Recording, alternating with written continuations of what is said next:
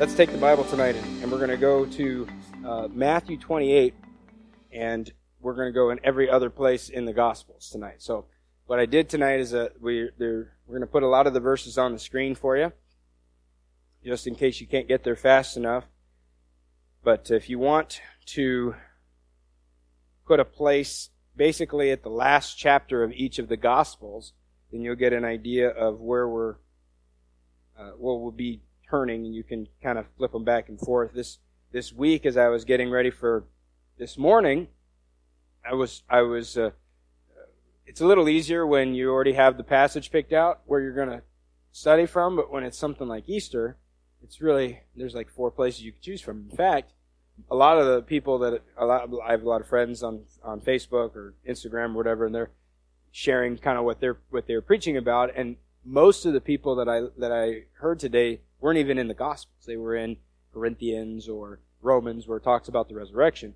And so this week I was trying to debate between the 4 Gospels, and thought that it would be helpful for me to kind of piece together the entire Resurrection Sunday chronologically, because each of the Gospels tell it with a couple of different details. And so I had like 4 pages of notes just by doing that. That took a good chunk of my time. And then finally, when I settled in John and we went through what we did, and I was looking, I had like 4 or 5 pages of extra notes that were just going to fall to the wayside. And I thought, let's do this Sunday night. This is good. Even as I was thinking about how the disciples must have felt on that Sunday night, how their heads must have been spinning before they actually saw Jesus resurrected. Up to that point, only 3 people had seen Jesus. Okay, so this is where we're kind of putting ourselves in that frame of mind. Mary and 2 men walking on the road to Emmaus. The disciples it's been a busy day. It's been a really crazy day with a lot of rumor flying around. There's the rumor flying around that Jesus is risen. There's the rumor perpetuated by the Pharisees and the soldiers that the disciples stole the body. And so I imagine, there's people knocking on their door. What'd you do with the body? And they're saying, well, we didn't take it, and we heard he was alive again. And how crazy is that? So all of these things going on, and I thought it would just be good tonight to just kind of put all the stories together. I've never put them all together. I've always read them independently. But tonight, do my best to kind of take you from where we started this morning with Mary going to the tomb, and then work our way through the rest of this. Actually, it's just the one day that we're going to be looking at tonight. So with that, I had like 4 things. I had like long nails. I don't know what they were doing in the desk, but they were there, and they work great for book. So I got them sticking out of the end of my Bible, and I was flipping back and forth. It never dawned on me I could have used my computer, because you could flip a lot easier on a computer. But I had them in there, and I was doing it. They're still in there. And but anyway, so there were maybe some extra details that I left out, but just in an effort to get through it in one evening and in a timely fashion, there's about 17 or 18 things that points there, just as maybe tried to condense some things. So we'll look through those. So if you want to keep up, turn with me. You got all the verses there in front. My outline looks just a little bit different than yours. But let's start in Matthew 28. Matthew 28 is the last chapter in Matthew. If you want to go to Mark 16 and Luke 24 and John 20, you can go to all those places and keep 4 fingers there. But then again, you might just give up and look at the screen.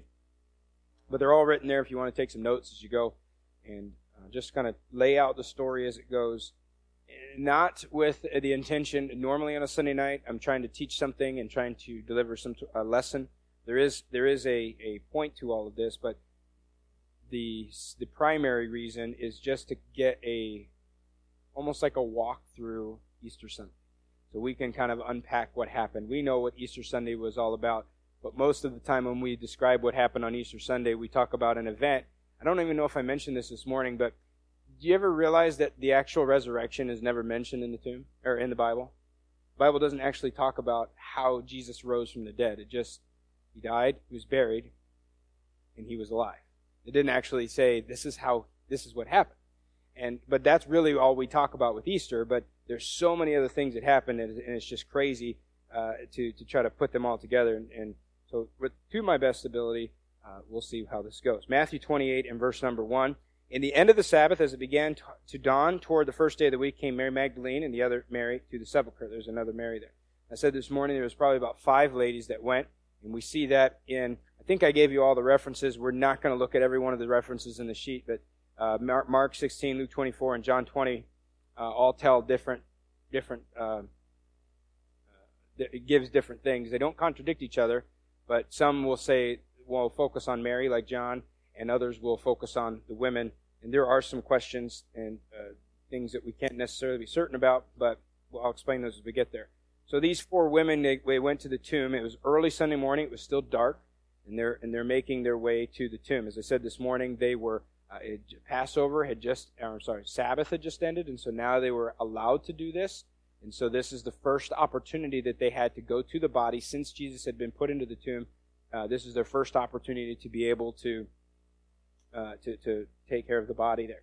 So they go, and here in Matthew 28, it only speaks of these 2 ladies that are approaching the tomb. And it says there in verse number, we'll keep reading a little bit, verse number 2, and behold, there was a great earthquake, for the angel of the Lord descended from heaven and came and rolled back the stone from the door and sat upon it. His countenance was like lightning, and his raiment white as snow. And for fear of him the keepers did shake, and became as dead men. And the angel answered and said unto the women, Fear not ye, for I know that ye seek Jesus, which was crucified. Now there's some question as to whether or not the angel descended and sat on the stone as they approached, or if he was already there when they showed up. But nevertheless, they have this conversation with the angel. They knew where the body was, because if we back it up to chapter 27, the day or 2 days ago, 2 days before that, or 3 days before that, they had seen Jesus being buried. In verse number 61, we'll back it up to verse 59. When Joseph had taken the body, he wrapped it up in a clean linen cloth and laid it in his own new tomb, which he had hewn out in the rock, and he rolled a great stone to the door of the sepulchre and departed. So there was Joseph's intention to block the tomb. And there was Mary Magdalene and the other Mary sitting over against the sepulchre. That's why verse 1 of chapter 28 only mentions these 2 Marys, because they were the only 2 mentioned earlier. Now the next day that followed the day after the preparation, this is when the chiefs, priests, and the Pharisees decided to actually seal the tomb. But we saw there in verse number 61 that Mary Magdalene and the other Mary were sitting over against. So they were watching while Joseph is rolling the stone away. They saw this is where he's buried. They knew exactly where he was. So there wasn't a question on, where are we at the wrong tomb? When they showed up and they realized that his body was gone, there wasn't like, are we at the right place? They knew it was there, and they knew how it should have looked. That's why when they showed up to the tomb, they had certain expectations of nothing should have changed. But that definitely changed according to what they had been expecting. So the tomb had been covered with a stone by Joseph, and then we saw in verse number 66 there that it was covered and sealed and then guarded as well. So in verse number 5 of chapter 28, as we read there, that the ladies there, they come and they find the stone rolled away and the angel sitting on top of it. I watched some really interesting videos this week of a guy that has been exploring these tombs in Jerusalem and around there. And I always kind of pictured this big tomb, this big cave with a big giant boulder that they rolled in front of it, and and in like just a little mini cave, that they would have not much room for more than a body. But the caves or the tombs that they would build, especially not the natural caves, but the ones that they would actually chisel out of the rock, were very intricate and even had several levels where it would go into one, and then there would be stairs that would go down deeper into another area, and they would have special places where they would put the bodies, and then I think after 1 year they would take the bones after they had completely decayed. They would take all the bones and they would put them in a box, and then they would put the box in a new place and keep the bed open for another body to come in, and they would do all these things. And so there was enough room for lots of people to gather there, and the way that we would gather maybe at someone's graveside, but they would actually go into the tomb and be right there with the body. So all that to say, when I kind of always pictured there's this big mountain with a hole in it, and that's where the rock is there. But there's very likely that it was a rock that was made specifically to cover that hole, And so but it was big enough that it wasn't, well, these women didn't think they would be able to roll it back. So it was large, but it wasn't like a boulder that, it wasn't a mountain-sized boulder blocking the tomb. But the angel came there, and it's significant that the angel rolled the stone back, so it was probably more than what a one man could do. I'm thinking several men moving this stone in the way. But the angel comes, and he's sitting on top of the stone. And he says in verse number 5, he says a couple of things. The first thing is, don't be afraid. Every time an angel comes to a person, that's usually the first thing out of his mouth. Don't be afraid. Even every time Jesus comes to people, don't be afraid, because it's very scary. They're to see an angelic being, to see God, to see, and usually when he shows up in the type of circumstances he does, it's not a calming thing. It's, I'm in big trouble. I'm going to die. I've seen something that I shouldn't see. And so he tries to calm them, but he says, I know you seek Jesus, which was crucified. He's not here, for he's risen. And as he said, come see the place where the Lord lay. Past tense. He used to be here. Let me show you where he used to be. They already saw that. They've already seen this. They were there when it happened. But he's showing them he's not here anymore. Come and I'll show you.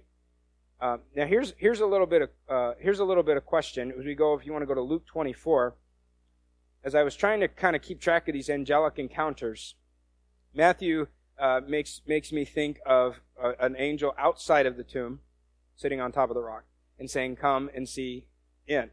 Luke chapter 24, verse 2, it kind of continues this story, and it says, they found the stone rolled away from the sepulchre, and they entered in, and found not the body of the Lord Jesus. And it came to pass, as they were much perplexed thereabout, behold, 2 men stood by them in shining garments. So here's the second encounter. Now, Mark, I don't think that's going to be on the screen, but Mark 16, verse 5, it makes me think that there's possibly a third encounter, and that is, it says here, verse number 4, it says, when they looked, they saw the stone was rolled away, for it was very great. And entering into the sepulchre, they saw a young man sitting on the right side, clothed in a long white garment, and they were affrighted. So this could be the same, the wording just a little bit different because of the different gospel perspectives, or it could be that the way I pictured it was, they walk up to the tomb, they approach the tomb, they see an angel sitting on the rock, because that would have guarded the gate, the entrance. He says, come see the place where the Lord lay. Go on in. They go on in, they get there, and inside, remember, as I said, it's not just one big room. There were several rooms in there, because they would build that for members of the family. That would be the family tomb, and there were different levels even. And inside those things, what they would do is they would they would seal off each of those, so they'd like dig a little place, and that's where they'd kind of like the morgue. You know how? Well, I don't know if you've ever been to the morgue, but I've seen a lot of cop shows, so I know what the morgue looks like. But you know how they have that big wall, and it's like a bunch of filing cabinets, but it's full of bodies, and that's where they stand over the body, and that's where he finally solves the case. Well, that's kind of what they would do there. They'd chisel out this 6-foot section of rock, and then they'd place the body there. Well, then they would seal that up too. Then they would put a rock there too. So it could be that this was that, and that rock was moved for them, and then the angel's sitting on there, and he's like, yeah, he's not here, because that's when Mark 16 kind of makes it sound like it's a totally different thing. I'll read it again. It says, entering into the sepulchre, they saw a young man sitting on the right side, clothed in a long white garment, and they were affrighted. He saith unto them, be not affrighted. Ye seek Jesus of Nazareth, which was crucified. He is risen. He is not here. Behold the place where they lay him. So it's a little bit different than what the angel that seems to be on the outside was saying, although he says a lot of the same things. I don't necessarily think it's neither here nor there, but just for our narrative, I'm kind of seeing maybe as a third angel. So we go back to Luke, because that's where you were. They are standing in there. So if they walked in, they've already seen an angel out there, told them to go on in. They stand there. There's an angel sitting there right outside of sitting on the rock, and he's like, yeah, see where he was? Don't be afraid. He's not here. This is where he was. It wasn't come see, it was he's right here. But then, as they're standing there perplexed, Luke tells us in Luke 24, verse 4, it says, and it came to pass, as they were much perplexed thereabout, behold, 2 men stood by them in shining garments. So now there's 2. And it says in verse 5, as they were afraid, with good reason, and bowed down their faces to the earth, they said unto them, why seek ye the living among the dead? So here's a separate encounter. Maybe it was the same angel, and another guy appeared. maybe it's two different angels, but now they begin asking the questions. They're standing there like, what's going on? Again, with good reason. They watch this body go in, and usually dead bodies don't go out. And so they're wondering what's going on. It's just like 2 days ago or 3 days ago that they saw this happen. Why is it happening like this? And the angels come, and rather than appeal to their human reasoning, going, I know it's hard to handle, I know it's a lot to take in, they're kind of, it's almost a rebuke. Like, why are you looking for someone who's alive in a place where only dead people would go? Jesus is alive. Why are you looking in a tomb for an alive Jesus? And as he says, notice he says there in verse number 6, remember how he spake unto you when he was yet in Galilee. So they even say, don't you realize that this is what he'd been telling you all along? He will die, he will destroy the temple, and in 3 days he will build it back up again. And so this is when the women go and tell the disciples at the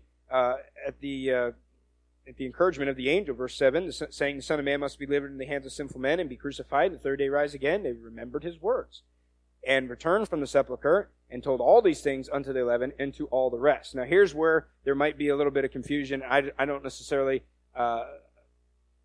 have a real solid grasp on what may have happened here. I read a couple of different things, and one of them seemed to stand out and make a little bit more sense than the other, so that's what I'll explain here, but I'll give you the other one here. What we don't have in this narrative, by the way, is what we covered this morning, just because we covered it this morning. So I'll kind of, if you remember what we talked about, then I'll fill it in with what we're talking about, with what we're going to talk about tonight. So they're standing there in the tomb, these 5 women. They're confused. They're very, bewildered about what's going on. The angels tell them, this is exactly what he said it was going to happen. Go tell his disciples. And so they go. Now, we know that in John 20, and we'll look in, since we're in Luke, look in Luke 24, verse 9. I think I may be skipping you up here, Rob, but just if you want to go to the next one. Yep, there it is. Luke 24 and verse number 9. And they returned from the sepulchre and told all these things unto the 11 and to the rest. So the ladies generally went and told all the disciples. Now there's some question as to whether or not all the disciples were in the same place or if they were separate. This morning, as we looked in John, that Mary Magdalene went and told Peter and went and told John. And so there's some question as to whether or not Peter and John were in a separate place than the other disciples. And so it's possible that Mary split up and went and found Peter and John, and the other ladies went and found the rest of the disciples and told them these things. Can you back it up, Rob, to Matthew 28? Let's look at that verse just for a second. Matthew 28 and verse number 8, it says here, and they departed quickly from the sepulchre with fear and great joy, and did run to bring his disciples word. And as they went to tell his disciples, behold, Jesus met them. So, what we looked at here, if Mary took off on her own, what we looked at in John this morning, then she goes and gets Peter, brings Peter back, and then sees Jesus after Peter leaves. Here's another occasion of Jesus appearing to some women, to these other women, and if not also Mary. So maybe Mary was with them, and this was another encounter, but it kind of seems to me that she was not with them. This happened at a different occasion. So in Matthew, we read about that. We go to Luke chapter 24, and we read how that happened with those ladies. Luke 24 and verse number 9. And returned from the sepulchre and told all these things unto the 11 and to all the rest. It was Mary Magdalene and Joanna and Mary, the mother of James, and other women that were with them, which told these things unto the apostles. And their words seemed to them as idle tales, and they believed them not. So they go and they start telling the disciples, and nobody believes them.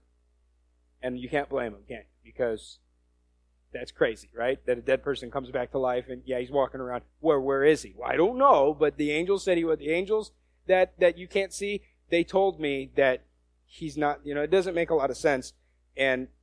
But what I do have a tough time understanding, and I have to be fair because I'm not there, and I probably wouldn't be any different. But they had witnessed resurrections before. The idea of dead people coming back to life wasn't a new thing because they watched Jesus raise Lazarus from the dead. They had just had dinner with him last week. And people were trying to kill Lazarus because his testimony was so great. And so the Pharisees and the priests were trying to kill Lazarus while they tried to kill Jesus because he was turning people to Christ. So they should have been like, well, if he could have do that to Lazarus, maybe he could have done it to himself. But they didn't get it, and I probably wouldn't have gotten it either. I have the benefit of hindsight. So these ladies are going to, on their way to tell the disciples. The Bible tells us that they were. Well, let me see. I skipped something here. So, Jesus appeared to the women on their way to tell the disciples, and that's in Matthew chapter 28 and verse 9.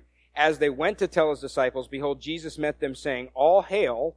And they came and held him by the feet and worshipped him.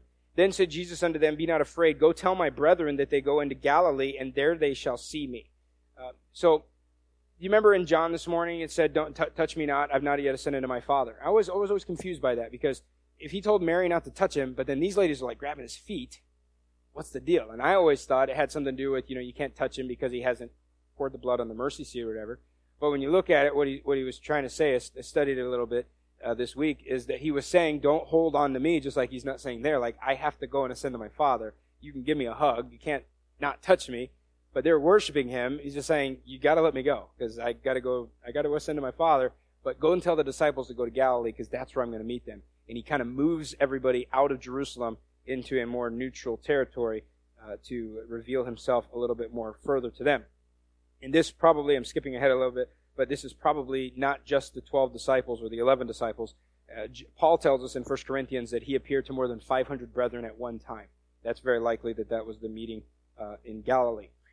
So these ladies, they leave the tomb. Mark tells us they left, and they weren't planning on saying anything to anybody. Mark 16:8, they were terrified.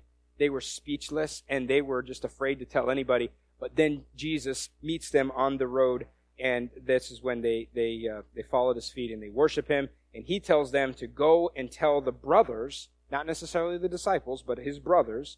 So this would be, I would think, more of the followers than just the 11.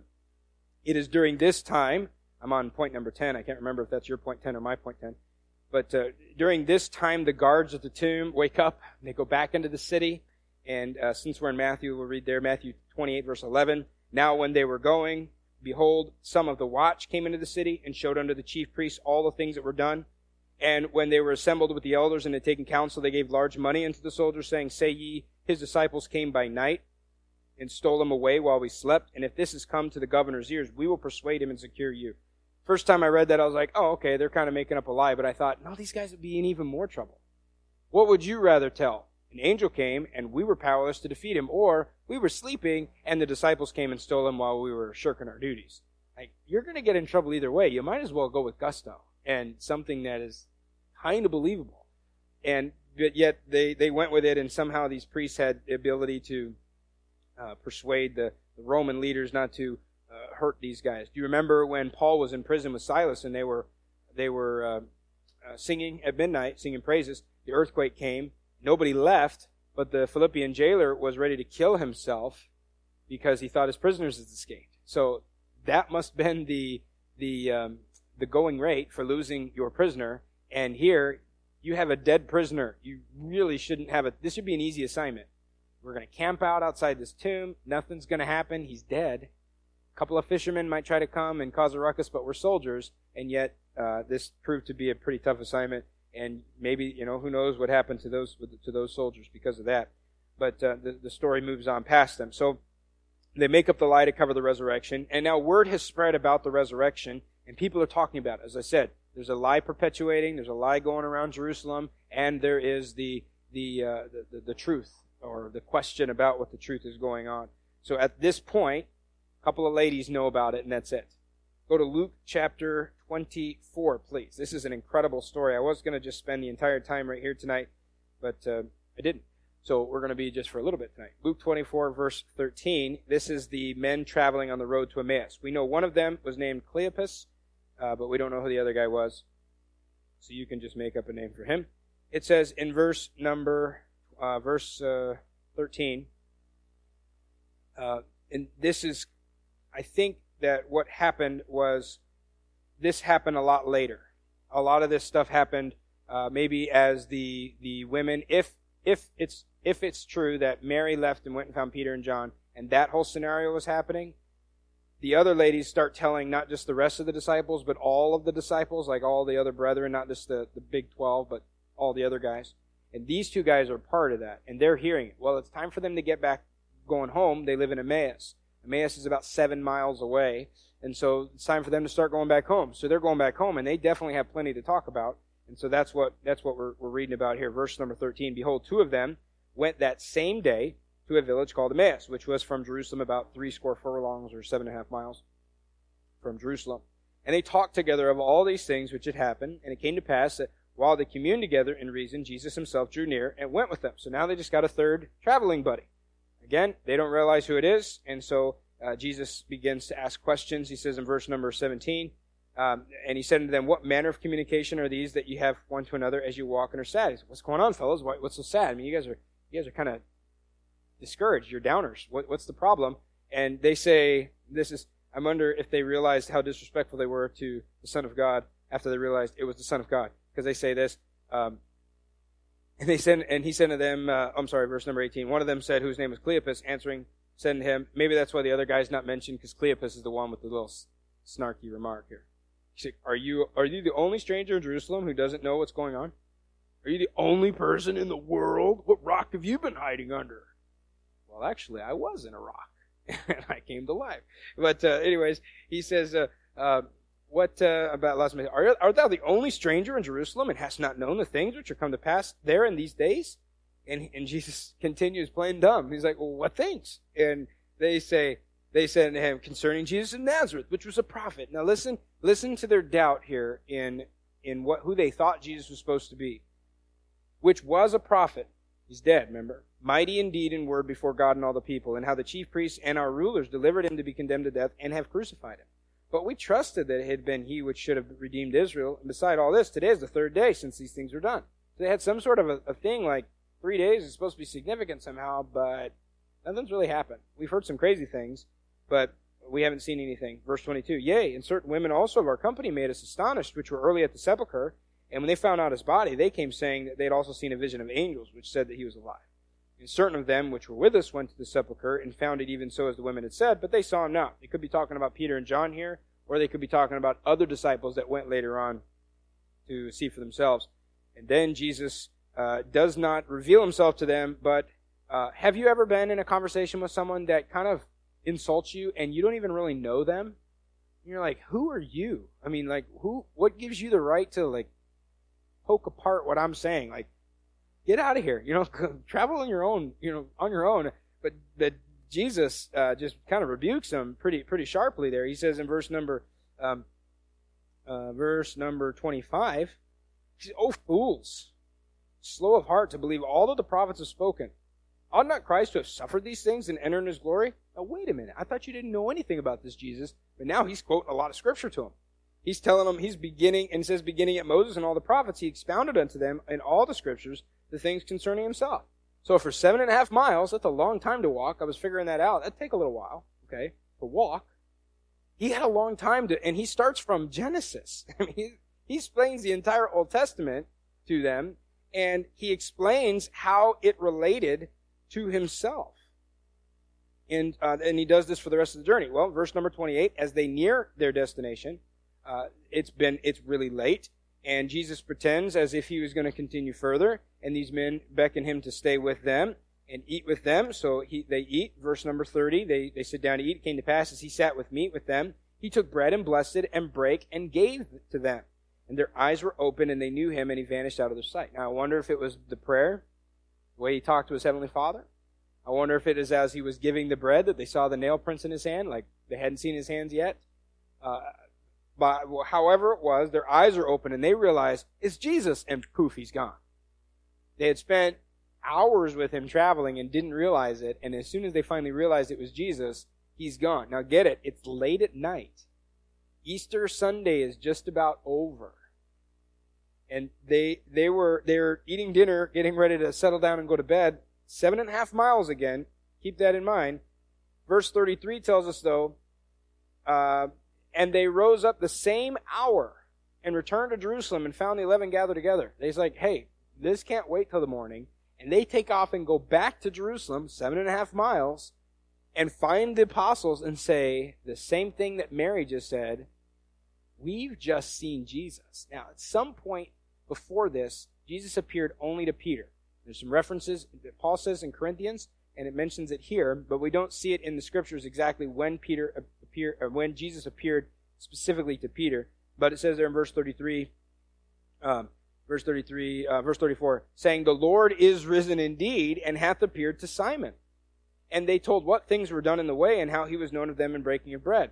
And as they thus spake, Jesus himself stood in the midst of them, and saith unto them, Peace be unto you. So this is kind of where we picked up this morning when Thomas said, when Thomas said, "I'm not going to believe it." This is when it happened. So these men had run back. So now they're added to the very small group of people that have seen the resurrected Christ. And as they're telling the story, Jesus appears and they're like, "Yeah, see, we told you." I mean, this is corroboration right here. But what we find is that they had a tough time believing. I think I wrote the verse down there for you. Verse numbers, it's Mark 16 and verse 13. As they're telling the story, they had a tough time. They had a tough time believing these guys until Jesus showed up. Even after Jesus showed up, they had a tough time believing. Is that in the screen? There it is. And verse 13, Mark 16 and verse 13. "And they went and told it unto the residue, neither believed they them." Okay, I get that. Verse 14, "Afterward he appeared unto the 11, as they sat at meat, and upbraided them with their unbelief and hardness of heart, because they believed not them which had seen him after he was risen." So he's like, hey, you guys should have believed all these people. They were telling you the truth. And as the men are retelling their story, Jesus appears in the room. They're all startled and scared, thinking this is an apparition. This can't be happening. Jesus offered them, this is in Luke 24, verse 36, that Jesus offered them. Verse 37, they were terrified and affrighted and supposed that they had seen a spirit. They had thought this before. Remember when he walked on the water? They thought it was a ghost. Nope, it's Jesus walking on the water. You shouldn't be surprised. Oh, it's Jesus. He's alive from the dead. Oh, it's a ghost. No, it's Jesus. He's trying to convince them, and he's like, hey, behold my hands and my feet, that it is I myself. Handle me and see, for a spirit hath not flesh and bones, as you see me have. And when he had thus spoken, he showed them his hands and his feet. Still didn't believe, but this time for joy. And while they yet believed not for joy and wondered, he said to them, have you here any meat? So now he's going to prove, a spirit, ghosts don't eat. Give me some food. Been dead for 3 days. I haven't eaten anything. They gave him some fish. I would have asked for a cheeseburger. And they gave him a piece of broiled fish and a honeycomb. And he took it and did eat before them. And he said to them, these are the words which I spake unto you while I was yet with you, that all things must be fulfilled, which were written in the law of Moses and in the prophets and in the Psalms concerning me. Then he opened their understanding that they might understand the Scriptures. So when he fully explains the Scriptures to them, we won't read into it, but later he led them out to Bethany, and he taught them, and he sent it to the Father. He would come back a week later, because that's when Thomas was there, and Thomas said, hey, if I don't see the nail prints in his hands, I'm not believing him. And they said, well, we saw the nail prints. He showed us. We watched him eat food. We touched him. I patted him on the back. I gave him a hug. I heard him speak. I smelled him. I mean, all the senses. He's real. Thomas says, I won't believe it until I see it. We read about John there, and how he reappeared in the assembly and called them out for their unbelief. Let me just take a summary of what's going on here, and it's in your notes there. But this is kind of the secondary lesson, if you will, to other than the fact that just to kind of put all of these events together. This had been a very exciting day, a crazy day for the disciples. And though it was unusual, very unusual, nothing like this had ever happened quite like this, all of it had been foretold in the Scriptures. If they had been paying attention, they would have seen all this. And really, we see this type of a story, or the confusion and misunderstanding, all throughout the Scriptures. Think about how Jesus' birth went relatively unnoticed, yet it had been prophesied. It had been specifically to the time and the place, and yet they missed it. Many of them did. I think it's interesting here that the priests knew and anticipated the resurrection more than his own disciples did, because the priests had the forethought to say, he said he was going to resurrect. We should stop that.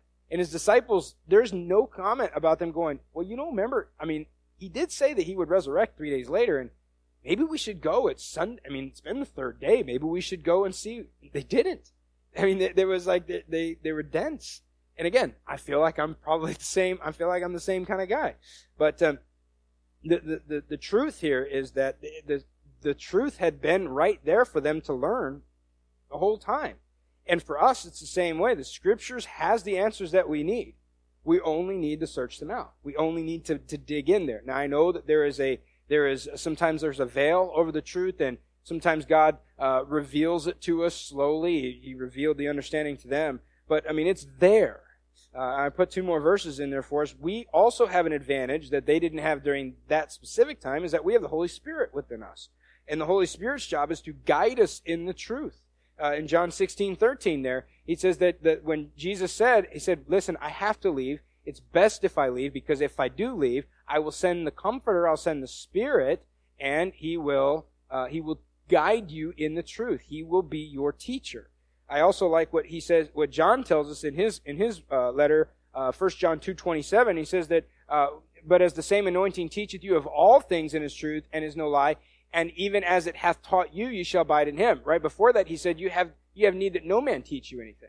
And it wasn't saying that, I guess I don't need to go to church, I can just read the Bible on my own. What he's teaching there is that we are equipped by the Holy Ghost, and we need look no further than the Scriptures for truth. If you want to know something, I'm not talking about how to fix your car, but I'm talking about if you want to know something about life, right here.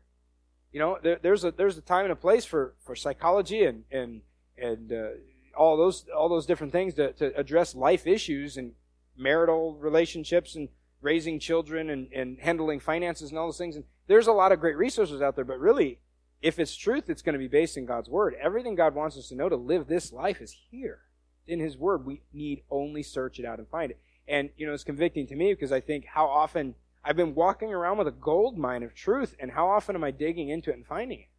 Well, you know, I'll get to it one of these days. Well, you know, it was a little bit tough. Can you imagine? You inherit a gold mine. Everybody in town knows there's at them hills, there's gold in them hills, right? It's on your property, and it's been like 3 years, and you still haven't started mining it yet. What's going on? Why don't you? Well, you know, it's dirty, tough, hard. It wasn't right there. I walked out there one time, and it was just grass and rocks. I mean, you expect me to dig? Really? But what God says is, not only have I given you my Scriptures, I've given you my words, I give you my Spirit, and He will guide you in it. But here, we've got to put ourselves in it. We got to put our face in it, and we got to spend the time in it. And as we do, the Spirit says, okay, this is, I'm going to guide you in it. Have you ever read a verse that you read 1,000 times before, and all of a sudden you're like, oh, is this new? Did you just add this? I did not realize this. And sometimes I'm embarrassed. The things that I learn, and I'm excited. And I go and tell someone, they're like, yeah, you didn't know that. No, I didn't. I'm sorry. But, the Spirit guides us in the truth. And equipped by the Holy Spirit, we can learn what God wants us to know. Again, I think it's so incredible to watch the change. It's like the apostles are totally different people after this.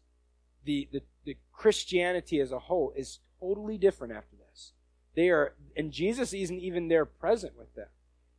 But they're on fire. They are passionate. They're hardcore. And it's not going to get easier. It's going to get harder for them. And they do it equipped by the Spirit. They've got a devotion to the Word, and it's an incredible day. And I just can imagine that Easter Sunday night. It must have been an incredible thing. They must have stayed up really late that night, finally putting all the pieces together. I imagine they probably went home that night and pulled out their Old Testament scrolls and started rereading and going, you know what? I think that makes a lot more sense. That's what he meant when he said this. That's what he meant when he said this. And it just opened it up. And what's the one pivotal point? The resurrection of Christ. He is alive, and that made all the difference then as it does now.